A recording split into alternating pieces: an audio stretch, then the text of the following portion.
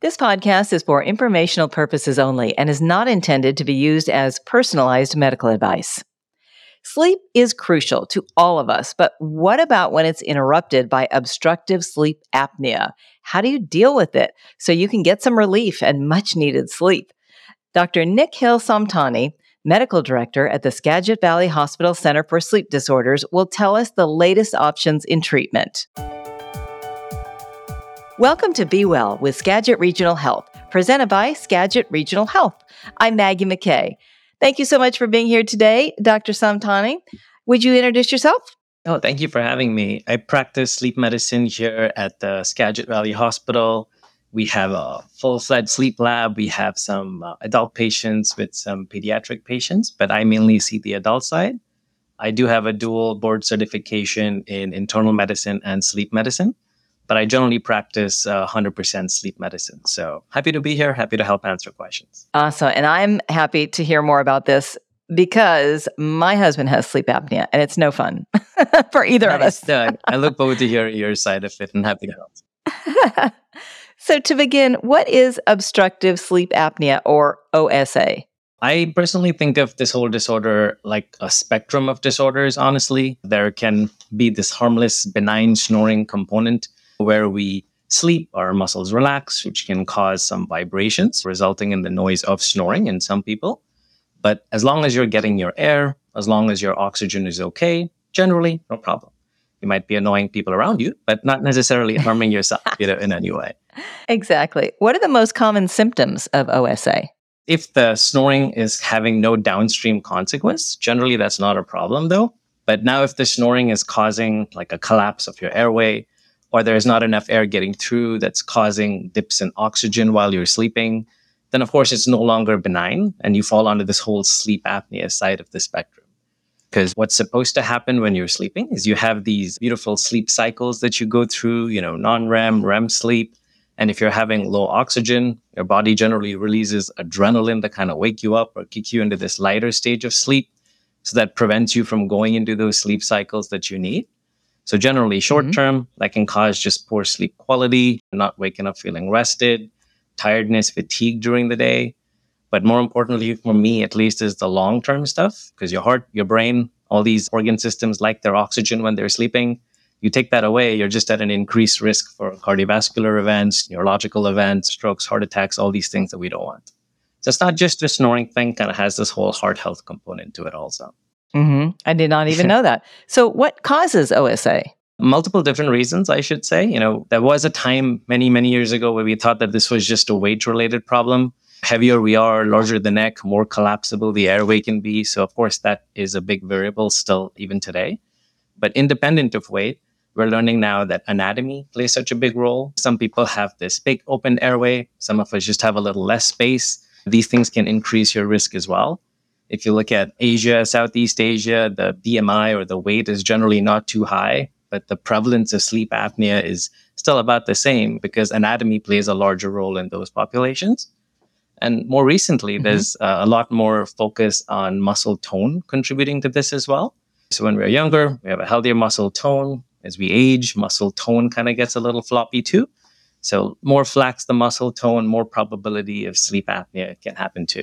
So it's kind of a combination of anatomy, muscle tone, weight. So different things can cause the problem to begin with. And how common is obstructive sleep apnea? It's fairly underdiagnosed, in my opinion. There are different cohorts out there that estimate prevalence of diseases. And to the best of my knowledge, I think the last time this was done, it was about 15 to 30% of adult males and 10 to 15% of adult females that likely have obstructive sleep apnea in some capacity. Why would it be more male than female? These, again, epidemiological studies that tried to look at the prevalence, they found some interesting stuff, I feel. Like when you look at pre-menopausal women, the incidence is a lot lower compared to men. But if you look at the around menopause or post-menopausal women, it kind of becomes exactly the same as men. And so there's this school of thought that estrogen has this muscle tone stabilizing sort of effect. And as we age, we tend to lose that. And that can independently increase the risk for sleep apnea type disorders. You kind of touched on this already, but how does OSA impact sleep and a patient's overall health? You mentioned it could have consequences for your heart. My background is internal medicine, so I think of myself more as a generalist in sleep. So when You quit breathing, there are two downstream consequences that I'm concerned about. You quit breathing, lack of air. Number one, your oxygen goes low. Number two, your body releases adrenaline to kind of wake you up or kick you into this lighter stage of sleep. So all night long, when you're supposed to be resting, you're having low oxygen, spikes in adrenaline, which in the short term can cause short-term issues like poor sleep quality, fatigue, tiredness type problems, falling asleep in meetings, falling asleep behind the wheel of the car is the worst case scenario. But more importantly, like you were alluding to long term, your heart, your brain, these things need their oxygen when they're sleeping. So taking that away, you just are at an increased risk for having cardiovascular and neurological events like strokes, heart attacks, all these things that we don't want. And I always like to say that, sleep is still a relatively new field compared to all our other sciences. So every year there's a new paper talking about how these consequences can impact other organ systems as well. So there's a lot of research on memory, dementia. There's a lot of research on our ability to generate an immune response. At least the way I like to think of it is when you're having low oxygen at night, it's not selectively going to impact one or two organ systems, right? It's going to impact your overall health. So I think it's a really important variable to address. Absolutely. Is there a difference between sleep apnea and obstructive sleep apnea? Yeah, kind of. So I think sleep apnea basically just means you quit breathing while you're sleeping, right? So the traditional form of sleep apnea is something called as obstructive sleep apnea or OSA. That basically means that there is a physical obstruction of your airway that's causing the collapse. There is also a rare kind of sleep apnea referred to as central sleep apnea, which I think is very interesting. The end product is still the same, where you have pauses in breathing, but it's not due to a physical obstruction of your airway. It's more due to a communication issue between your brain and your lungs. For whatever reason, your brain is telling your lungs to quit breathing. So, we don't see that. Scary. Yeah, I know, right? We don't see that very often, but sometimes there are medications that suppress the breathing center of the brain, which can cause these problems. Or if you have heart issues, then that can cause this delayed circulation time, which can cause these communication issues. But it's kind of like a spectrum of disorders, but obstructive sleep apnea is more like the bread and butter. Central sleep apnea can happen in certain patients. Dr. Samtani, what treatments are available for OSA? Quite a few now, actually. So personally, I think of it more like a spectrum, right? So if you have sleep apnea, I should say, the next question we ask is, how bad is it? Is it mild? Is it moderate? Is it severe? And there are these validated metrics that we use to categorize the sleep apnea. In my practice, when someone has mild sleep apnea, I think of it more like a joint decision making with the patient. It really depends on what your symptoms are and what we're trying to treat. I'm sure you've heard of something called a CPAP, which is the gold standard treatment, which is, breaking up the word, is continuous positive airway pressure. Basically, just a machine blowing air at you with the goal of keeping your airway open and preventing those collapses from happening. That is considered the gold standard because it treats all the spectrum of sleep apnea, mild, moderate, or severe. But when it's mild and you're really symptomatic, then trying CPAP is not a bad idea. But if you're mild, not too symptomatic, there are a lot of other non-CPAP solutions as well out there. That they have these mouth guards that move your lower jaw forward, referred to as a mandibular advancement device. Those are well validated in the mild to moderate spectrum. By opening the space in the back of your throat, sometimes that can help with the disease severity. There are also positional interventions that you can try, because we know that sleep apnea tends to get worse when you're flat and on your back. So simply elevating the head of the bed can sometimes help. Sleeping on your sides can sometimes help. These positional interventions are also great solutions for the mild cases. Of course, there are a lot of other smaller options out there. We sometimes consult our surgical team as well, just to see for the right candidate if that might be an option. But different set of spectrum, different options, I should say, when you're in the mild spectrum of sleep apnea. So that's good to know that there are so many options for patients who can't tolerate CPAP, because they are a little claustrophobic to some people. That's true. I mean, I always tell my patients that the CPAP machines of the past were these loud, clunky machines with these big fighter pilot full face masks. These things have improved a lot over time. The machines are smaller, they're quieter, they have these nasal only or nose only interfaces. Even the way we give pressure has changed a lot. Back in the day, it was all constant fixed pressures. Now we have these auto adjusting algorithms. So yes, it is tough on your face. It is sometimes inconvenient, but it has come a long way from what it used to be.